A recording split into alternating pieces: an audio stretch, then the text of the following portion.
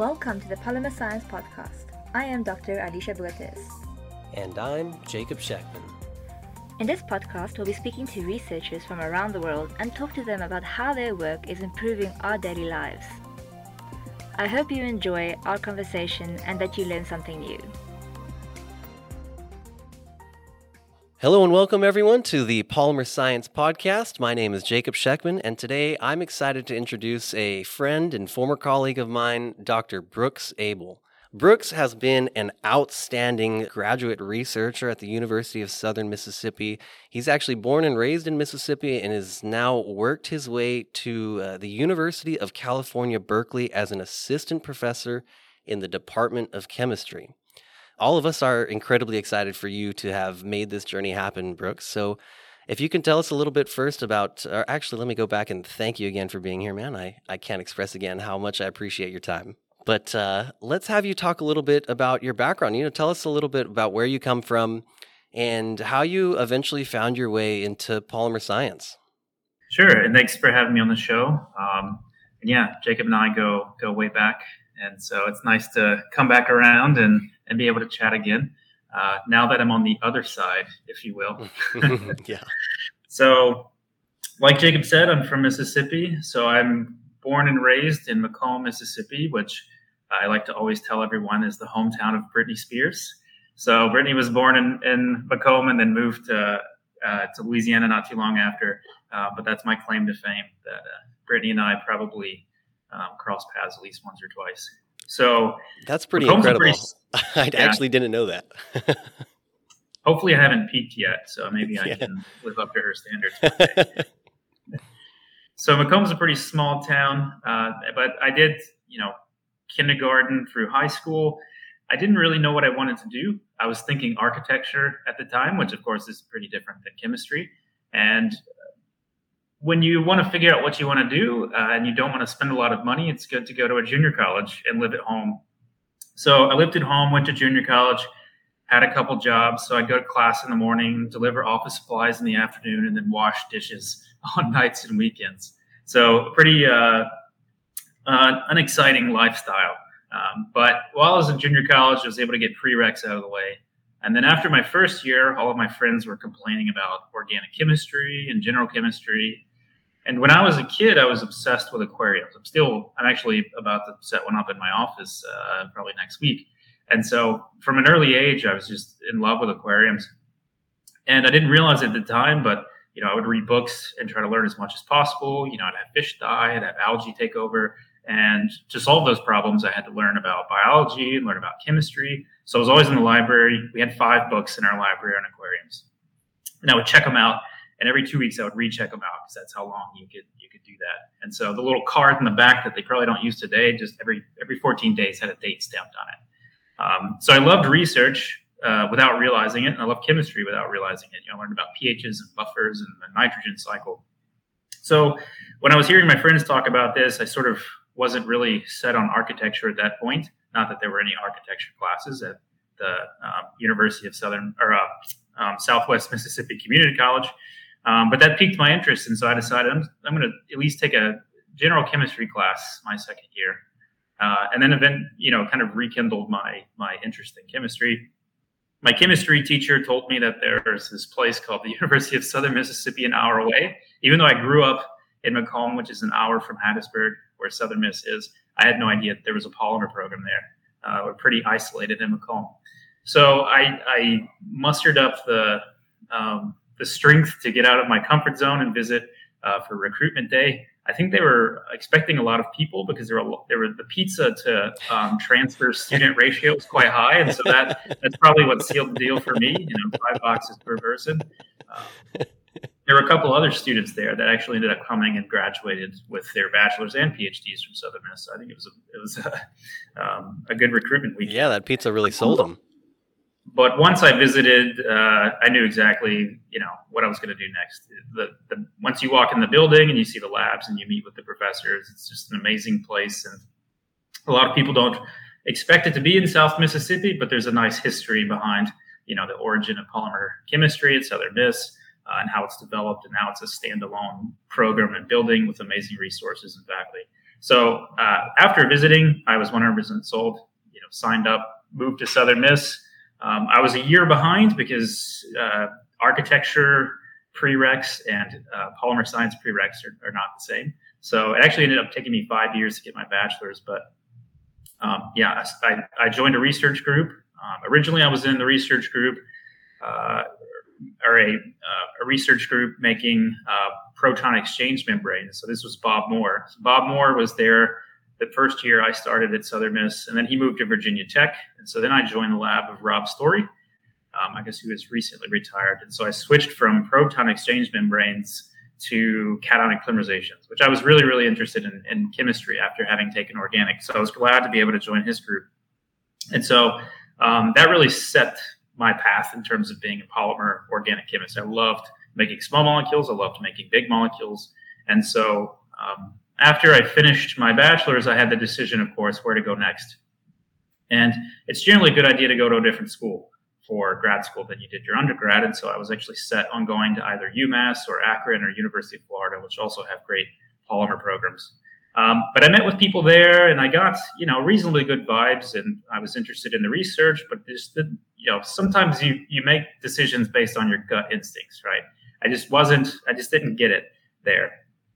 And I hadn't even applied to Southern Miss. So I come back, I'm walking around the building one day, and none other than Charles McCormick, Chatty Charlie, corners me and we start a conversation. And if anyone that knows him, a short conversation usually is about 2 hours long. Yeah, this is not an exaggeration, everyone.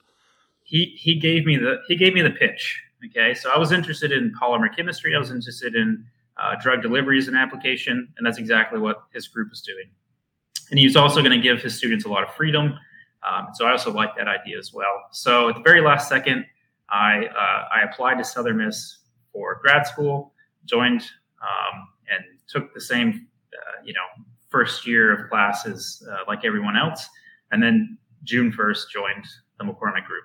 And so throughout grad school, we used controlled radical polymerizations to make stimuli-responsive polymers, water-soluble polymers, and make those designed for drug delivery, specifically RNA delivery or DNA delivery. Then I decided I wanted to learn, a different aspect of polymer chemistry. So radicals are great. Doing polymerizations in water is great. But if you look at a lot of literature, whether it's small molecular polymers, catalysis is this huge, huge component to polymer chemistry. And if you look at catalysts and ligands in the literature, you think, how in the world did you come up with that structure? These crazy complex structures. And I felt, all right, this is the kind of thing you've got to touch with your own hands and do with your own hands and experience if you really want to understand the field of catalysis. So my wife, who's also an undergrad and PhD at Southern Miss, and I were both looking for postdocs. So we landed positions at Cornell in Ithaca, New York. And I was working in the lab of Jeff Coates, who specializes in polymer catalysis. Hey, Brooks, before we move on to the postdoc at Cornell, I wanted to hear a little bit more about the research that you did in Dr. McCormick's lab. And specifically, can you tell us, for those that like to listen but are very unfamiliar with polymer science, right? The difference between doing radical polymerizations and using a catalyst. Yeah, so in grad school, we focused on radical polymerizations. And the reason why we use radical polymerizations to make the types of polymers we were interested in for drug delivery is that radicals are extremely functional group tolerant. So when I say functional groups, these are kind of like the words in a sentence. Okay, so if you think of a molecule as a sentence, it's made up of smaller chunks of atoms. We would call these things like amides and esters. You've probably heard of polyesters, for example. These are polymers that have these ester functional groups in the backbone. Well, when you're carrying out polymerizations, you're doing these polymerizations using monomers that have all of these different functional groups. Amines, alcohols, those are all functional groups. Now, not all polymerization methods work in the presence of different functional groups. So when we're making polymers for drug delivery, we're looking to make water-soluble polymers. They usually have very polar functional groups like alcohols, amines. They usually have positive charges on the polymer or negative charges on the polymer. And a lot of these, the charges or the polar functional groups are not tolerated by actually many polymerization methods. Okay, so either the catalyst will decompose in the presence of these functional groups, or even just the polymer chain that's growing at the end will react with these functional groups and terminate. And so you want to actually be able to make a polymer. But what's great about radicals is they tolerate many of these functional groups. Radicals tolerate water. Water will actually kill most polymerizations. So it's a really great polymerization method to be able to make polymers for drug delivery, because those are all the functional groups we're interested in. One problem with radicals, however, is that they terminate with one another. So if two radicals on the end of each polymer chain find one another, they'll react, and that'll actually terminate the radical. That's the biggest problem in radical polymerizations. And so a lot of polymers you use on a day-to-day basis are produced commercially by radical polymerization. So if you've ever heard of plexiglass, that's polymethyl methacrylate. You've got polystyrene, low-density polyethylene. These are all made by radical chemistry. But if you want to make very precise polymers for drug delivery, so for example, molecular weight, the length of the polymer chain is extremely important to the polymer properties. What's very difficult to control that if your polymer chains randomly terminate after some period of growth. We want to be able to start all of our polymer chains at the same time, let them all grow at the same rate, and stop them at the same time. So all of our polymer molecules are approximately the same length, because that's going to have a huge effect on what we end up, the properties of what we're making. So what controlled radical polymerizations do, without getting into the mechanism too much, is they find a way to make lots of polymer chains using a few radicals. So that decreases the likelihood of two radicals finding one another, but still allows you to make lots of polymer chains. And so we would call this a living polymerization, because the polymer chain can keep growing and growing and growing as long as there's monomer around. And so the advantage of that is, again, it allows us to control the length of the polymer chains. You can even initiate and grow a polymer with one type of monomer. Then when you run out of that monomer, you can add a different type.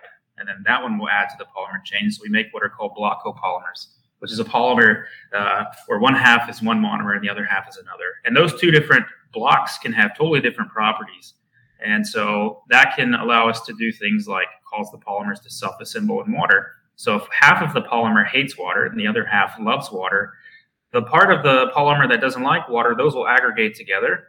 And then the parts that love water, the hydrophilic parts, will assemble around, and you'll form this sphere. And these are micelles. These are the same things that happen when you put soap in water. You have a hydrophobic part, a hydrophilic part, and the hydrophobic parts sort of form a spherical core surrounded by a hydrophilic corona. And actually, this is similar to the liposomes that are used for the messenger RNA delivery in the COVID vaccines. So you've got these, polyethylene oxide is a water-soluble polymer that's attached to a hydrophobic group. They self-assemble in the micelles, and then the messenger RNA is trapped inside these micelles. And that then is delivered into your body, and it's sort of like it's a drug delivery vehicle. That's basically kind of a different approach to what we were after when I was in grad school. We're trying to deliver the messenger RNA to slightly different places, but the same concept there. And you need to be able to have, controlled radical polymerizations or something similar to allow you to make block copolymers that you couldn't make by some uncontrolled method. We can also do these polymerizations in water. So what better solvent than water, right? Instead of using toxic organic solvents. So that was kind of the basis behind the chemistry. Now, as far as the strategies, what we were actually making and what we were after, the polymer has to do a lot of different things, and it has to do it autonomously. Okay, so imagine you have RNA. These are small. We specifically were interested in small interfering RNA. So a few decades ago, what differentiates? Unless you're about to explain it, I was curious. I don't know what small interfering RNA is versus just saying RNA. So a few decades ago, this thing called RNA interference was discovered. And so it's actually a way in which you can turn off selectively certain genes. So small interfering RNA are these short RNA segments, and they're kind of like a wanted poster where there are enzymes in a cell where if they get a hold of this RNA, they'll go around looking for messenger RNAs that look like this small piece of messenger RNA. And if they find anything that looks like it, they'll snip that messenger RNA in half. So messenger RNA, from the perspective of a cell, is like a recipe for how to make a protein. So if we go back to DNA is like the recipe book for every protein your cell needs to make. But you don't want to put the recipe book in the kitchen where it could get damaged. You keep it hidden away in the nucleus so the recipe book is safe, because you only get one per cell. So instead of risking damaging that, you make copies of the recipes, which we call messenger RNA in the cell world. And then those copies of those recipes are sent into the kitchen, which is the cell, and then the cell makes the dishes, which would be the proteins. And the proteins are what basically carry out all of the, real living functions of a cell. So if we can tear up those recipes, those messenger RNAs, before they have a chance to be read and converted into proteins, we can stop the production of proteins. And if you stop the production of proteins that a cell needs to live, you can kill a cell. And so that's the basis behind using small interfering RNA to kill cancer cells. Let's turn off a gene that the cancer cell has that it needs to live, and then the cancer cell will die. So we're basically delivering these genetic wanted posters for those recipes on how to make proteins. And then there's some enzymes that'll come along and rip up that recipe before the kitchen staff of the cell has a chance to read the recipe and turn it into protein. And if that business needs to make, spaghetti and meatballs to stay in business, we'll tear up that recipe and they'll go out of business. And so that is the kind of the broken down concept. But in order to do that, you have to bind and stabilize the RNA. If you put RNA in the blood, it degrades immediately. Okay, it's not going to stick around very long. So you need to stabilize it with a polymer, and polymers are great because, as I'll describe, there's a lot of different things we can kind of program the polymer to do. So the first thing you have to do is stabilize the RNA. You then have to find the cell of interest. So in this case, it might be a cancer cell. So you need some sort of targeting group, for example, that can find the cancer cell. Once you've found the cancer cell, you need to get inside of the cancer cell. Once you're inside the cell, you're usually trapped inside these small little compartments called endosomes. And then you have to get out of the endosome into the cytoplasm. And then you have to release your RNA payload. And so the bottleneck of this whole process is the escaping the endosomes. So polymer gets in the cell, you're trapped in these little compartments. If you don't get out, they'll eventually traffic you to a different little compartment called lysosomes. Those will degrade anything that's in there. Or the endosome will spit whatever's inside of it back out. So if you don't get out of the endosome within a certain amount of time, your RNA gets degraded there. So we have to figure out, all right, how do we make a polymer find a cancer cell? How do we make the polymer get inside the cancer cell? How do we get out of the endosome? And then once the polymer is out of the endosome, it has to know, all right, now I can release my payload. I'm inside of the cytoplasm. So we have to exploit differences in the environments outside of a cell, inside of the cell, inside of the endosome to make the polymer's properties change. And so we look at differences in pH, we look at differences in redox potential, differences in salt concentration, and we make the polymer behave a certain way in each of those environments. So one of the biggest things that I focused on was making pH and redox responsive polymers. So the polymer would behave different ways in different environments. So the pH of the blood is pH 7.4. Okay, so it's slightly basic. And so we were making polymers, or I was making polymers that were water soluble at a basic pH. Again, going back to this functional group language, I was putting functional groups on half of my polymer called sulfonamides. And so at pHs that are slightly basic, the sulfonamide functional group is ionized. It's negatively charged, and that makes the polymer water soluble. Okay, that's exactly what we want. We want it water soluble, so the polymer is soluble in the blood. We then put targeting groups on the polymer. So a good proof of concept targeting group is this folic acid. Cancer cells are really hungry. They need lots of food. Folate is involved in rapid growth. So they usually overexpress folic acid receptors. There's a lot of different targeting groups you can use, but if you can prove that one of them works, then you could envision supplanting that targeting group with others. So we would put targeting groups like folic acid on the polymer, so that helps it selectively find and get inside of a cancer cell because the cancer needs the folic acid within the cell. It sort of brings it in. But now we're stuck in these endosomes. Now, folic acid can get out of the endosome, but folic acid attached to a polymer cannot get out of the endosome. So up to this point, our polymer has been totally water soluble. But these sulfonamide groups, what's special is that at lower pHs, they become hydrophobic. Okay, so they lose their negative charge. Now, the pH of an endosome is around 5 to 6, so it's more acidic than the pH of the blood. And so we designed these sulfonamides to be just the right, we would call this pKa. In other words, like how easy is it to protonate or deprotonate it? How easy is it to go from that negatively charged state to a neutral charged state? So we chose sulfonamide derivatives that are water soluble and negatively charged at pH 7.4, but they become neutral at pHs 5 to 6. When they become neutral, they become very hydrophobic. And so the endosomal membrane is just like your cell membrane. It's a lipid bilayer. So it's kind of like a thin membrane that's hydrophobic on the inside and hydrophilic on the outside. So if your polymer goes from being water soluble to insoluble in water inside these little endosomal compartments, it'll actually kind of punch its way through the endosome. It kind of rips it open. It starts to interact with the hydrophobic lipid bilayer of the endosome. It disrupts its structural integrity, and then the endosome ruptures. So that new chemistry from going from hydrophilic to hydrophobic, being protonated and no longer charged, that allows it to interact with that endosomal wall? Exactly. Amazing. And that's what was key, is we had to find also just, it has to happen at just the right pH range. It's got to be totally water soluble at 7.4, the pH of the blood, but then it has to undergo this transition from water soluble to water insoluble in that 5 to 6 pH range. So there's a very specific window we've got to work in. If it becomes hydrophobic in the blood, then it can actually do the same thing to your red blood cells. And so it would damage your red blood cells if it started becoming, hydrophobic in the blood. So you've got to get it just right. Okay, yeah. And so we had polymers that were they behaved exactly as we wanted. So we would refer to this as pH responsive. So at one pH, it has one set of properties. At a different pH, it has another set of properties. How long did it take? Well, how long was the process of finding out what properties you needed in these polymers and then saying, now I have the polymers that we needed with these exact properties? So we weren't the first to come up with the concept of have a polymer that becomes hydrophobic in the endosome and it can punch its way out. There's a lot of other strategies that people have, considered or come up with to get out of the endosome.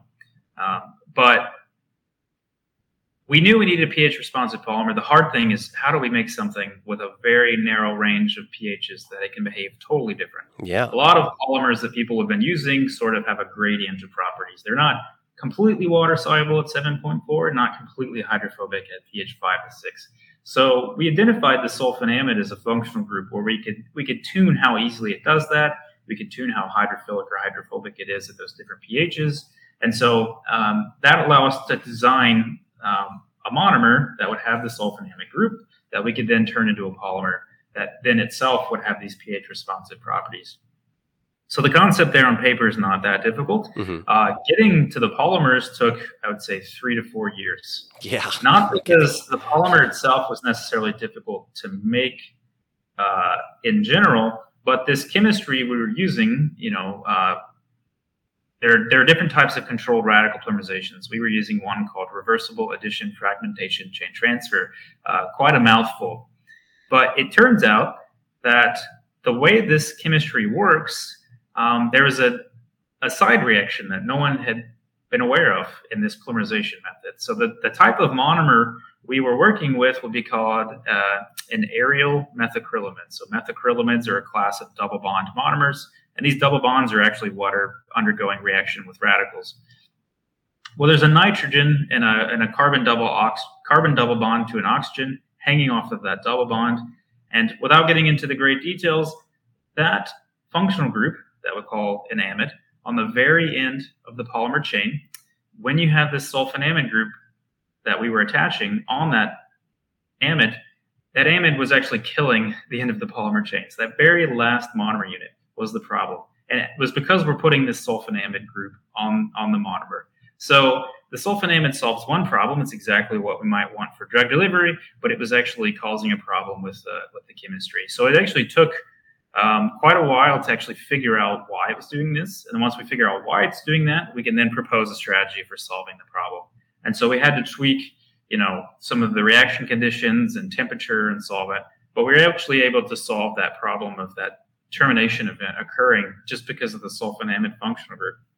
So after doing that, we're 3 years in, and now we're able to make polymer. So we can make blockable polymers where one half of the polymer binds or is attached to the small interfering RNA.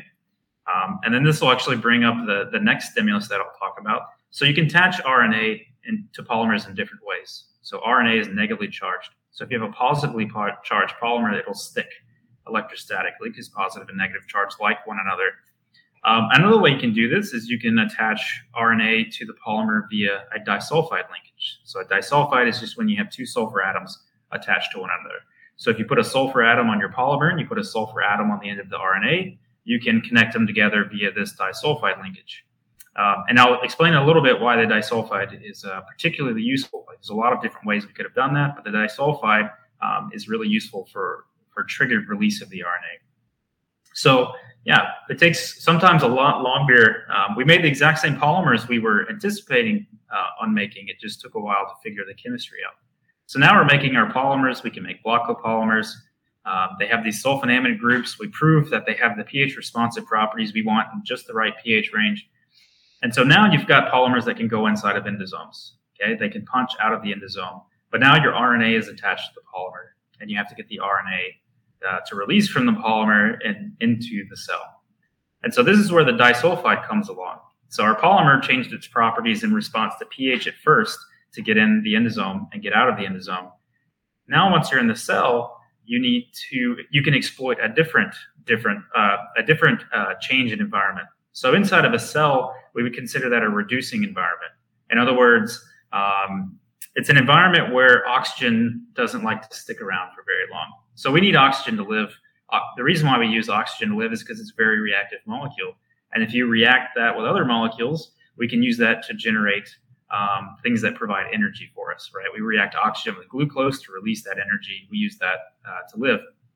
Now, oxygen, because it's so reactive, can wreak havoc inside of a cell. So the cell likes to be in control of oxygen when it's inside, because it could undergo all these reactions with all of these molecules inside of your cell.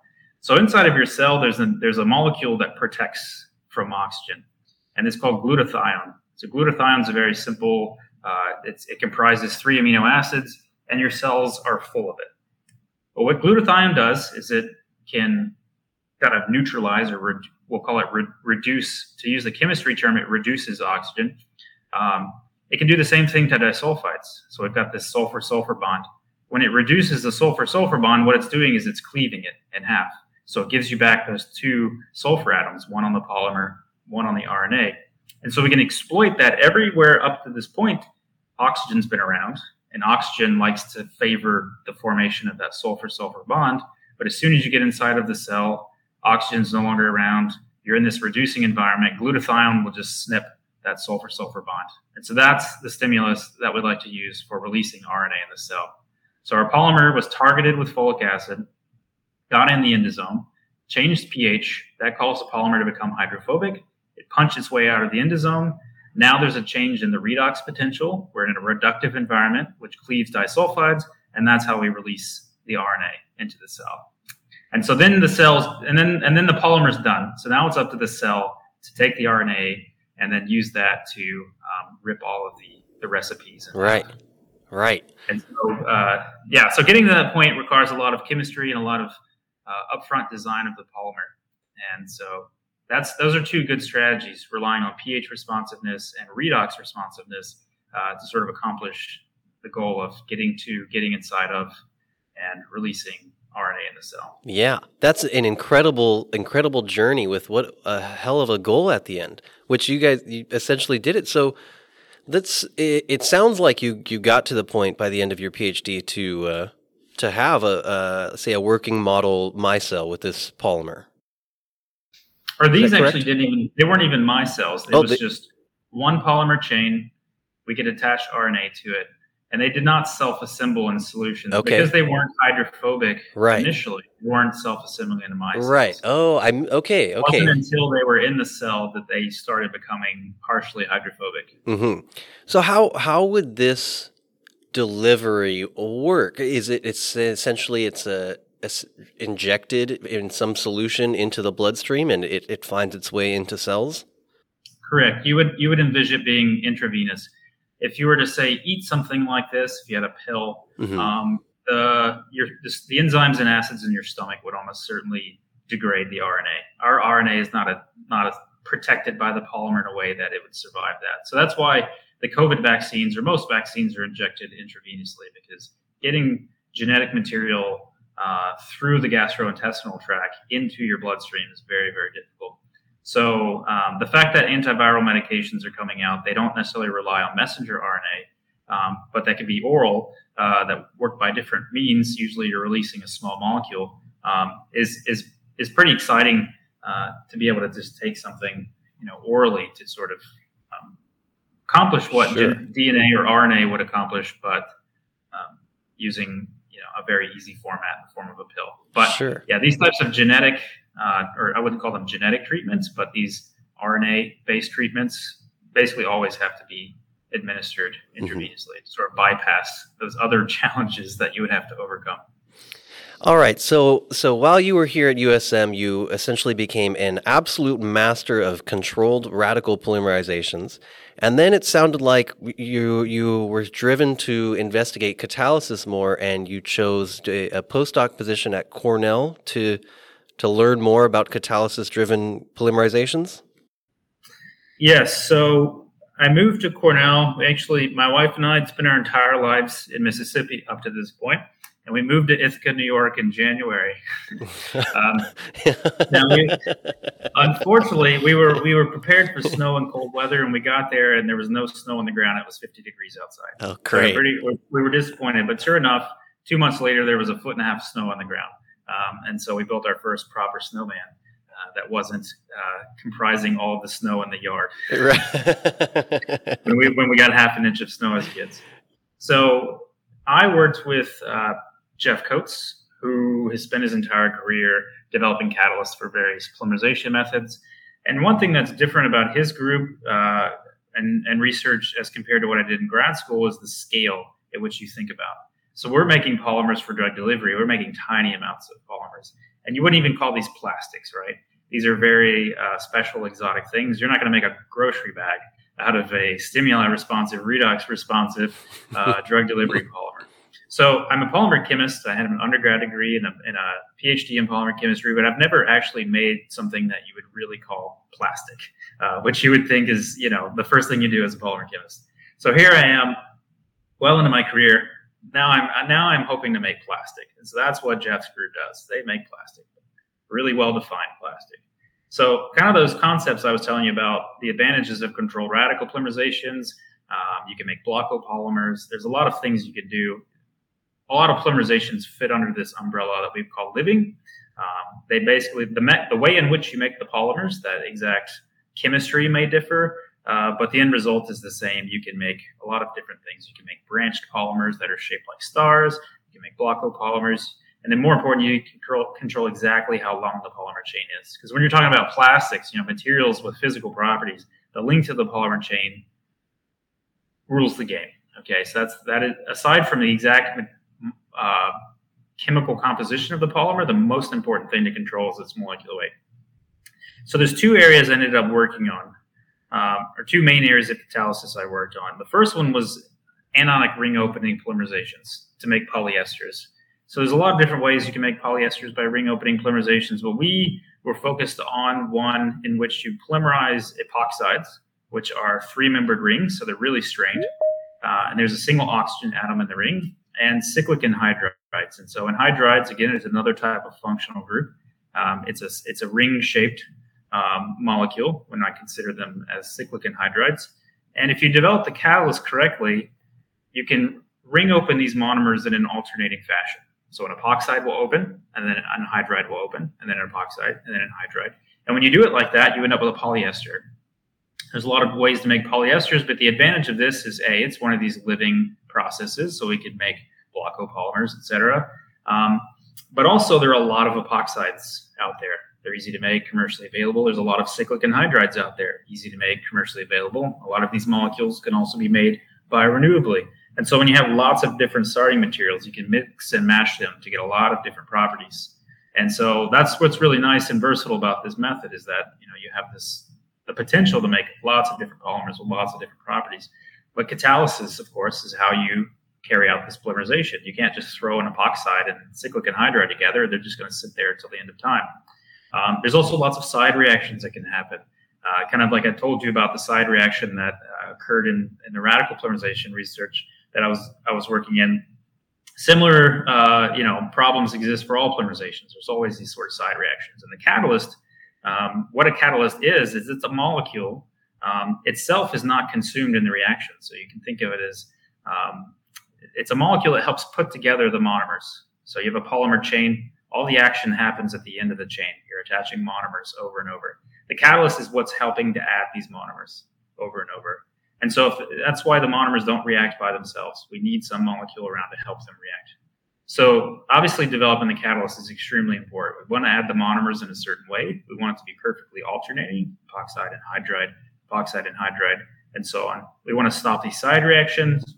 And at the end of the day, you don't want to wait around for a week for your polymerization to be done. You want it to be done quickly. And then you want to use the least amount of catalyst possible because they're oftentimes expensive to make. In reality, you don't purify polymers. You know, at Eastman Chemical Company, they make a polyester. Whatever's used, whatever catalyst is used to make that polyester stays in the plastic on those scales. So we also have to think about that. How do we use the least amount of catalyst possible? And so most of these ring opening co-polymerizations that I've just described, epoxide and hydride reactions, use two catalysts. So they're different, but they work together to carry out the reaction. The problem is when you have two catalysts working together, if you use less and less catalyst, those catalyst molecules, it's harder for them to come together and carry out the reaction. And so one thing I focused on is how do I take these two catalysts that work together and actually attach them together? So when you use less and less catalyst, they're not getting further and further apart from one another. It's not harder and harder for them to work together. They're always stuck together. So they're always forced to work together. And you don't have that issue. So these catalysts would, in theory, work really well with only a small amount of catalyst around. And so I worked with a graduate student on this project, and we worked side by side. And it took us 2 years to find a catalyst that worked well. Just synthetically, it was very difficult to take these two catalyst components and just attach them together. It's not trivial. There's a reason why everyone uses them separately. So actually designing a catalyst with them attached was difficult. And so the grad student and I, between the two of us, we had about 2,000 lab notebook pages just to get to this one catalyst. And that's when I mentioned that it's hard to just pick up and learn catalysis from a book. You have to experience it mentally, emotionally, physically. You spend months trying to make a catalyst, and then in one reaction, you'll learn that it doesn't work. And then you go back to the drawing board. Oh, my goodness. And so understanding that process is why I wanted to do a postdoc where I focused on catalysis. Because you develop sort of the skills and the gut instincts to figure out, how to go about designing catalysts. And you also develop a resolve that you spend months making a molecule, and then one reaction, that molecule lets you down. And then you go back to the drawing board and start over. And so fortunately, after 2 years, we were able to hit on a catalyst. In the end, it actually ended up solving a lot of problems. We didn't necessarily intend for the catalyst to solve. It's hard to design up front something that's going to stop all of these side reactions. It's going to work well, low catalyst loadings, and things like that. So it was reasonably, it wasn't the fastest catalyst in the world. If we're going to go back and keep working, we would make it even faster. So the reactions, took hours. It'd be nice if they were done in, say, minutes. But that's where that project ended up. And currently in the group, it's in the application phase, right? The chemistry always has a little bit more. You can always optimize something, but the group is actually using these catalysts now to make materials for other applications, which is the goal, right?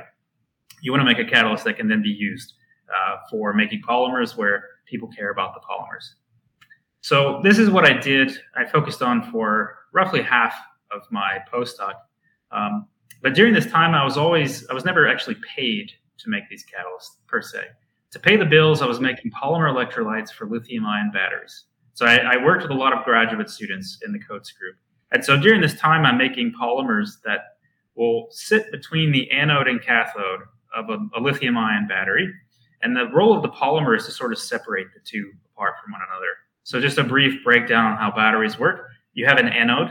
And if we're talking about lithium batteries, there's lithium metal in the anode. There's different ways of which can be attached, but you have lithium on one side. The other side, you have a cathode.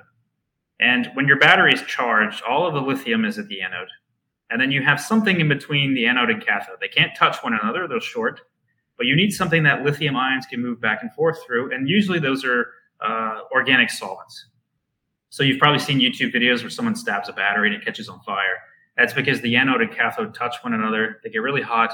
And these organic solvents that sit between them are flammable and they catch on fire. So a potential solution to that is to use polymers. Okay, polymers are not volatile. They're generally not nearly as flammable as these small molecule organic chemicals, and they're also mechanically robust, so you should be able to keep the anode and cathode from touching. However, the polymer needs to allow lithium ions to move back and forth. So the lithium ions have to be soluble in the polymer, if you think of it that way. And that's actually difficult to do because polymers are solids. It's hard to get ions to dissolve in polymers.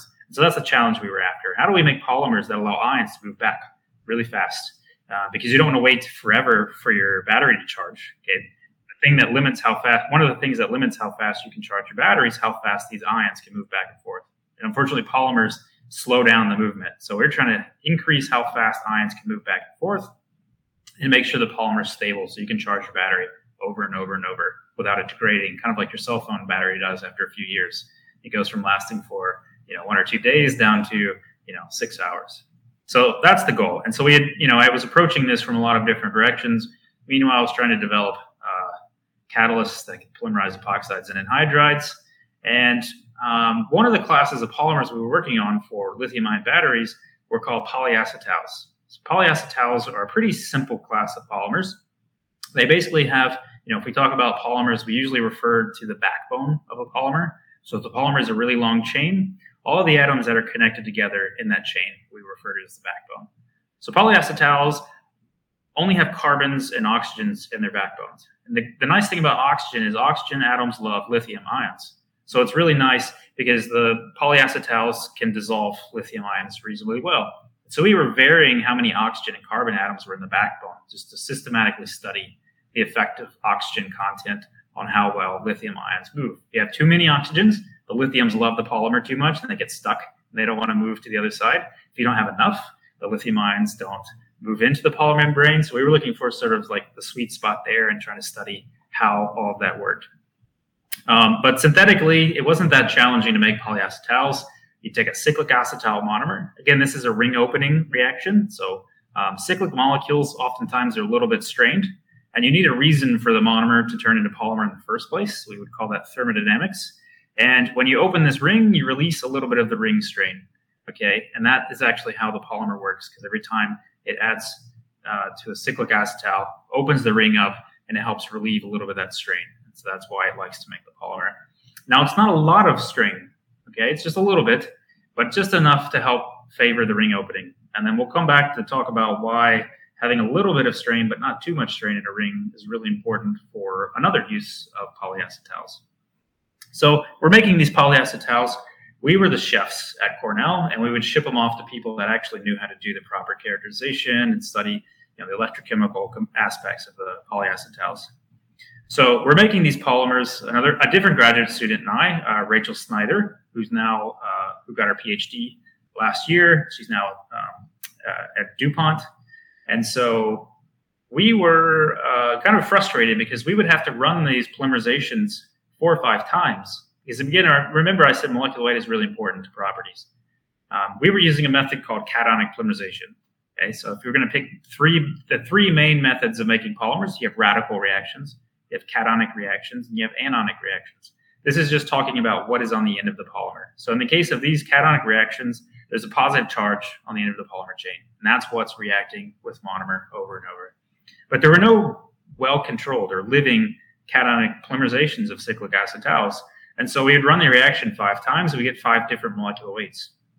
And we would just pick the one that was closest to the one we sent to our collaborators last time, and the other 4 would just go into a drawer and sit in a vial, unused. And so the chemical characterization takes a lot of time. We were just the chefs. We were able to crank polymer out. We would throw away 4 of the 5 batches, and we had some time on our hands. And we decided, well, let's come up with a living cation polymerization of cyclic acetals. What would that look like? So we started, conceptualizing what would the chemistry have to accomplish? What would the molecules look like? What would the catalyst look like? And drawing these things out on paper based on other types of cation polymerizations. We use those as inspiration. So actually, one of the first polymerization I ever did as an undergrad was a cation polymerization. And so I had this sweet spot for cationic polymerizations, and I already knew enough of the strategies for how to control cationic polymerizations that I was actually able to bring that in all the way back to my postdoc while making batteries or making polymer batteries. And so it literally was things I learned as an undergrad that allowed me to work, Rachel and I, to solve the problems needed to develop a living cationic polymerization of cyclic acetals. So sure enough, we figure it out. We basically, these reactions are catalyzed by what are called Lewis acids. It's just a class of molecules that bind to oxygen really well. And so it binding to oxygen or it binding to what we had on the end of the polymer chain basically allowed the cations to form in the first place without going into too much detail. So we found one of them that worked. We basically sat down, we looked through every Lewis acid we had in the lab, which was a lot, and we designed a set of experiments and controls, and we said, all right, we're gonna run as many reactions as we can in weeks. So we just spent all day long in the glove box setting up reactions, in a nitrogen atmosphere, and we found one catalyst out of all the catalysts we tried that worked, indium chloride. So indium chloride is nice. It's something you can buy. We don't have to spend a year making the catalyst like I was doing for my other project. And so indium worked, and indium worked really, really well. So if we wanted a certain molecular weight, we could hit it exactly every single time. And the other thing is, if we want something that's really a short polymer, might be a few thousand grams per mole. So let's say you want 20 monomer units in your polymer. We could target that. We could also hit 2,000 monomer units in the polymer or anything in between. Now, you don't need a really big polymer for batteries. That's actually a bad thing. The polymer chains can't move around well if they're really big. But you always want to push your chemistry to the limits when you develop a new reaction. So we saw, all right, how big can we go? So we started making these really high molecular weight polyacetals. And just physically in our hands, we were holding, we would make the polymer and we would just kind of handle it. And we're like, this feels like plastic. Everything we've made up to this point, they're really short chains. They're kind of waxy. This feels like plastic. And so Rachel decided, well, I'll just melt this into a dog bone. Dog bones are, they're plastic samples that are shaped like dog bones, but we use those to test the tensile properties. So that basically a little plastic strip that's wider on either end, you clamp the ends and you pull on it and you see how much force it takes to stretch it. Well, surprisingly, some of the polyacetal derivatives we were making, if they were high enough in molecular weight, had tensile properties just like polyethylene or propylene, actually better. It was actually harder to stretch and break our polymer than some of these polyolefins that polyethylene is number one in the world. Polypropylene is number two in the world, polymer-wise. There's no option for degrading those polymers. There's no option for turning those polymers back into monomer. They just have one fate right now, and that's the landfill or to be burned. So we realized right away, okay, well, now we've got a polymer that has really great properties, something like polyolefins. But there's something in our back pocket that we already knew that wasn't really important to this point for the point of view of making polymer electrolytes for batteries. But we knew if you heat these polymers up high enough, they'll turn back to monomer. So that comes back to this whole idea of ring strain. There's just enough ring strain to open up to favor forming polymer. But in the polymer world, polymers are in sort of a struggle. They want to be monomer, but they also want to be polymer. And so the way you favor whether polymer wants to be a polymer or it wants to be monomer is you play games with the temperature. So to simplify things, at higher temperatures, polymers prefer to turn back into monomer. At lower temperatures, monomer prefers to turn into polymers. So if you heat these polymers up, they actually will depolymerize back to monomer. And so that's actually a property that polyacetals have. That's actually how we made the monomer in the first place, is we make these short polymers that then heat up and they turn into monomer. So we knew exactly right away we could turn these back into monomer. Now, why that's important is this is a concept known as chemical recycling.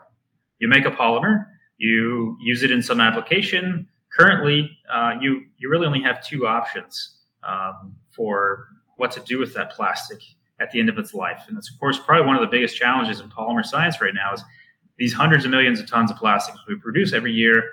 Only about 8% is recovered for recycling. And of that 8%, only a couple percent actually makes it back into the original stream as a virgin material, something that has the same properties the first time around. When you see the recycling symbol, it's a loop, right? But actually, when you recycle plastic, it's not a loop. When you melt something down and it's mixed in with a bunch of other plastic waste, you've got the ingredients label on your shampoo bottle. There's a little bit of Gatorade left behind. pigments, dyes, plasticizers, additives. All of these things are contaminating the plastic. So when you melt it down, it's contaminated with a little bit of other types of plastic, even after it's been sorted. The material you make afterwards has a lower value, and the properties aren't the same. So usually they have inferior properties to the first time around. So you can't infinitely melt down and recycle plastic. So we call that downcycling, because the properties are reduced as compared to the original material. That is the fate of most recycled plastics. So there's this other way of recycling plastics known as chemical recycling, where you actually turn the polymer back to the molecules it's made from. And you can isolate those molecules from all the other plastic trash, and you can remake the polymer from scratch. So you can get the exact properties you wanted from the very beginning. You don't have all these impurities sticking around. And so that's a really great, viable way to handle the recycling problem when it comes to plastic waste. And so polyacetals, because they depolymerize back to monomer, are, by definition, chemically recyclable. So we've got a material that we can make really high molecular weight versions of. And we actually set the record for highest molecular weights achievable of these polyacetal derivatives. They have amazing properties like polyolefins, number 1 and number 2 polymers in the world, and then we can depolymerize them back to monomer. So it's checking a lot of boxes at this point. So now, sorry, continue. Go ahead. Go ahead. I'm wondering now. First, I'm curious how difficult it is to isolate those monomers that you've broken down from the polyacetal. How difficult is it to isolate from the other trash polymers that you can't really do anything with? It's very easy. Awesome. So you're heating these polymers up to degrade them. From a practical point of view, how do you get the monomer away from all the trash? Right. Okay, you depolymerize your polymer, turn it into monomer. Well, an easy way to do that is just distill the monomer over. You heat it up, the monomer boils, and you can collect it. All the other trash gets left behind because it's not going to boil. Mm-hmm. Very, very fortunately, one of the polyacetal derivative that had the best properties in terms of mechanical properties that behave like polyethylene and polypropylene is a very small. It's a 5-atom ring. It has 2 oxygens and 3 carbons. It has a very low boiling point. It's around 70 or so degrees Celsius, which is, in terms of boiling points, water is 100 degrees C. We don't have any trouble boiling water. You do that when you make pasta or you iron your clothes. This stuff boils very easily. So as soon as the monomer is formed, we're heating it up already above the boiling point of the monomer, and it just distills over if we do this in a distillation setup. Wow, yeah. So we took our polymer that we made and we mixed it literally with garbage. Rachel and I went home to our recycling bins and our trash cans. And so if you look underneath your cup, you'll see a recycling code number inside of the recycling code triangle. And so there are 7 recycling codes, 1 through 7. And so we went and we made sure we found a plastic for every recycling code value. Now, most of those actually aren't even recyclable, just so you know, even though they have the recycling code symbol there in the real world. Number 7 is actually miscellaneous. So anything that doesn't fit into the first 6 is just lumped into number 7. So we had all of these different plastics. They were from actual things that we drank out of or we ate out of. And they had dyes and pigments and plasticizers. We had a Solo cup in there. We had a Gatorade bottle, biodegradable plastics, those green cups that you get, all sorts of stuff. And if you heat the polymer up by itself or you heat the polymer up with plastic, nothing happens, actually. They're actually really stable to high temperatures. But going back to the whole catalysis thing, if you add the right molecule, it'll help the polymer depolymerize. So fortunately, it was very easy to depolymerize these. The catalyst we used was just an acid. So in the presence of acid and heat, these polymers turn back into the cyclic acetal very easily. And acids are cheap, and there's lots of kinds of them. We actually used a solid acid. It's basically a polymer that's also acidic, and we just threw it in a flask. So you can just use it over and over and over. So you can keep throwing in polymer plastic waste, and that acid just sticks around. It doesn't distill over as well. Gotcha. And so we had our polymer, we had all this trash, literally, in a flask, and we have a mechanical stir, and we heat it up, and we have a cool video of this where trash is spinning around. And then after a couple minutes, it gets up to temperature, and you start seeing this clear liquid come over into another flask that we have attached. Where is that video? Can I post a link somewhere when I set up this episode? Yeah, I can text it to you. Great. I'll email you a copy of the video, but it's got all of the trash. It's a 30-minute time lapse, and so in 30 minutes we broke down all of the polymer we put in the flask, and we got back 90% of the mass we put in there. You cut out a little bit. I think I heard 98%. You said. Yes. Wow, so the 2% awesome. that was left behind was probably a few little droplets that were stuck, left behind in the flask. So basically, we got complete recovery of our polymer. We converted it all back to monomer, and then we take that monomer, we repolymerize it, and we have perfectly pristine polymer all over again. And the monomer is actually just as clean as what you buy from a chemical supplier. It's actually probably a little bit cleaner. We can analyze and measure the purity of the monomer, and once we distilled it over, we didn't have to do any further purification. So none of the other junk, all of those dyes and pigments and plasticizers and everything that's in that flask, none of it came over, just the monomer. And so it's a pretty remarkable to be able to just take actual garbage and isolate your pure monomer that you can then turn back into pristine polymer. So you're not getting a degraded polymer back, right? You can make exactly what you had the first time. The beauty of that is you can even you can take that acetal monomer and you can make a different molecular weight, right? So we could take an air pillow that you might use for an Amazon package, recycle that, and then take that polymer or that monomer and turn it back into a shorter polymer and use it for lithium ion battery. And then we can take that polymer and we can turn it back into some other applications. So not only are you recovering pristine monomer that you can turn into pristine polymer, but you can change the molecular weight of that polymer and then change its applications. So rather, than recycling a polymer that has a given molecular weight, you're stuck with that when you melt it down and use it again. That is incredible, genuinely amazing and incredible. So, I mean, the idea essentially is that we would take this chemical technology that you're developing and adapt our current, recycling garbage infrastructure to work with these materials. Exactly. And so there's a big push. There's a lot of different potential strategies, and there's not going to be one strategy to the plastics problem.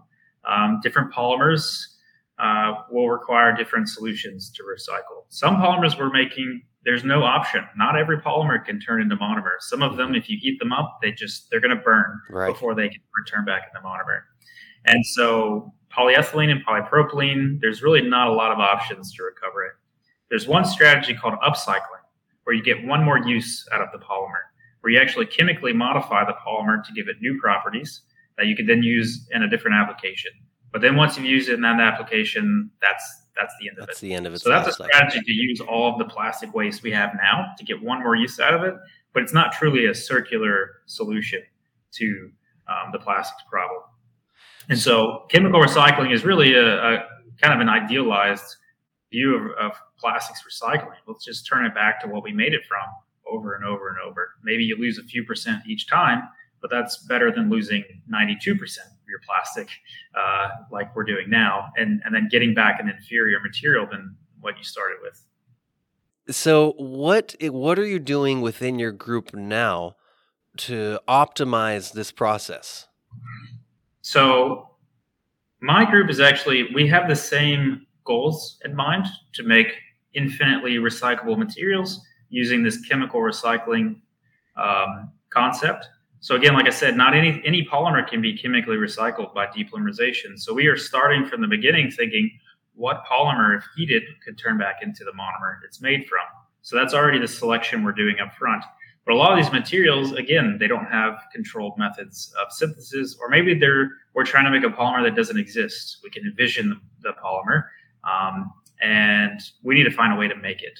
So I've actually moved on from the cyclic acetal work to new areas. And so I was really a big believer in sort of starting, over independently in my career, totally different challenges. It's easy to sort of continue doing what you were doing, but if you really want to force yourself to dig deep and come up with new ideas, leave the old ones behind and start over. And so that's what we're doing now, is we're approaching sustainability from every aspect, from where does the monomer come from? How do you make the monomer? how do you make the polymer? And then what do you do with the polymer on the back end? So making a polymer itself could be a sustainability issue. If you have to use lots of solvents, toxic metals as catalyst, if it requires a lot of heat or energy to make the polymer, that's not sustainable. So we're trying to find reactions that you can just do open to air at room temperature. So remember, I mentioned that most polymerizations don't tolerate water, they don't tolerate oxygen. There's always some, you can't just do the reaction out in the air because there's water and oxygen in the air. So usually that's a no-no for these controlled polymerizations. But we're trying to develop controlled polymerizations that you could just do in a beaker on your desk. So there's a quote that I'll paraphrase, that the ideal chemical reaction is one in which an untrained operator can pour impure reagents into a bathtub and out the drain comes pure product. Okay. Now, chemists we like our fancy, sophisticated reactions that only we're good enough to do. But in reality, if you want to make 100 million tons of something per year, it's got to be pretty robust chemistry. Right. And so it's easy to come up with a difficult solution. It's difficult to come up with an easy or simple solution. So we're trying to go for the simple solution, which is bathtub chemistry. Sure. So that's the challenge for the chemistry. But then while developing that chemistry, we also are further selecting and narrowing down. All right, we have to make polymers that are chemically recyclable. We have to make polymers that can come from biorenewable resources. And doing all of this, in one go is difficult. There's a lot of boxes you have to check, starting with where does your monomer come from to how do you make the polymer.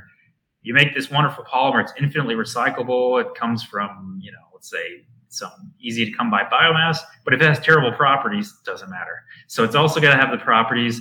And then at the end of the game, you also ideally want your polymer to be biodegradable. Let's say you have this perfect, infinitely recyclable material. It's cheap, has amazing properties, but you can't rely on people to put everything in the recycling bin. So about a third of all plastic produced ends up in the environment. I don't think I have to, convince everyone that there's an issue with plastics in the ocean and plastics in the environment. So ideally, even if your plastic can be perfectly recyclable, you want it to also be biodegradable because some amount of it's always going to leak into the environment. So you want it to be able to break down into something that's non-toxic and benign over a relevant time scale. If it degrades over 1,000 years, that's not good enough. But you don't want it to degrade while you're using it. So there's so many boxes you have to tick. That's why it's such a difficult problem to go after. But we're starting at the very beginning with the chemistry to try to go after new materials, because if you want to do something that hasn't been done, you've got to start in a different place and make new materials that have the same properties as existing materials so we can try to think about replacing them. So hopefully we can do this sooner than later, but this is the kind of challenge you spend a career on and never, you never fully solve the problem. But Sure. I hope we can knock out a few of those. This is a challenge that, as listeners and just speaking with you, we are all grateful that you are taking on. All right. Aside from being just intellectually challenging and engaging, the real world impact is immense, almost immeasurable, right? It's just to be able to produce these kinds of chemically recyclable plastics and have these things degrade when they happen to just leach out into the environment and all that. That would be amazing. So I absolutely commend you for working on that. And one thing that leads me to is the challenge and resolve that it would take to do that is in itself immense. And you are, you've definitely been acknowledged several times as a brilliant mind, and I'll parrot that all over. And for those listening, if you can't tell already, Brooks is freaking smart, man. But one of the most impressive things about you, Brooks, is that resolve that you described you had to have. Spending a couple months trying to make a catalyst, doing one reaction and finding out, dang it, that doesn't work. And, time to go back to the drawing board and do it again. Situations like that. And I'm kind of just curious before we go, for you, where do you think that developed, that the resolve to be able to handle that? So I started racing bikes in high school, and I raced up through grad school. Grad school is not great for physical fitness. I started tapering off through grad school. Those failed reactions require your time. And I raced bikes. And one thing you learn pretty quickly in bike racing is that you're not always the best. You're not always you're not always on your best day. But I had this philosophy: I'd rather finish last than quit first. And so I apply that philosophy to a lot of things. It doesn't mean I decide I'm going to make polymers and do that for the rest of my life and never reevaluate my goals. But when I'm working on something, it's very easy to want to give up. Imagine spending 2 years trying to make a molecule. 1 year and 11 months in, you still have no idea if it's going to work, right? And so you have to kind of make up in your mind, I'm not giving up on this. Either my postdoc ends or I make this molecule. So that is the perspective I've had on things. Is I'm not going to go down a dead end road. You have to constantly reevaluate. Like, okay, doesn't matter how hard you work. If you're heading towards a dead end, you're never going to solve the problem. But if you feel confident, you have no reason to think that the problem's not solvable, I would rather keep going. So the philosophy I have behind projects I work on is to do things that are worth failing at. So even if you fall short, it was worth the failure. Right. You find another problem that's worth failing at. And if you can solve 1% of the failure-worthy problems, then you're still successful. And so learning how to lose 99.9% of your bike races is a good thing to have, and not give up, and then show up for another bike race. All right, everybody, you heard it. Go find a bike, start racing. Yeah. No, so that's it for me, Brooks. That's all the questions I have. Unless there's anything else that you didn't get to talk about that you feel you'd like to add, then that's it. I guess one final thing I'll say is that you don't always get to decide what you discover. So we ended up developing this new class of these polyacetals, polymers that had been around forever. We discovered they had these new properties, but it was not on purpose, right? We were making polymers for batteries. We didn't say, all right, tomorrow we're going to go make polymers with polyolefin-like properties that can be chemically recycled and that we could get 98% recovery. We never would have been able to sit down with a piece of paper and come up with that idea.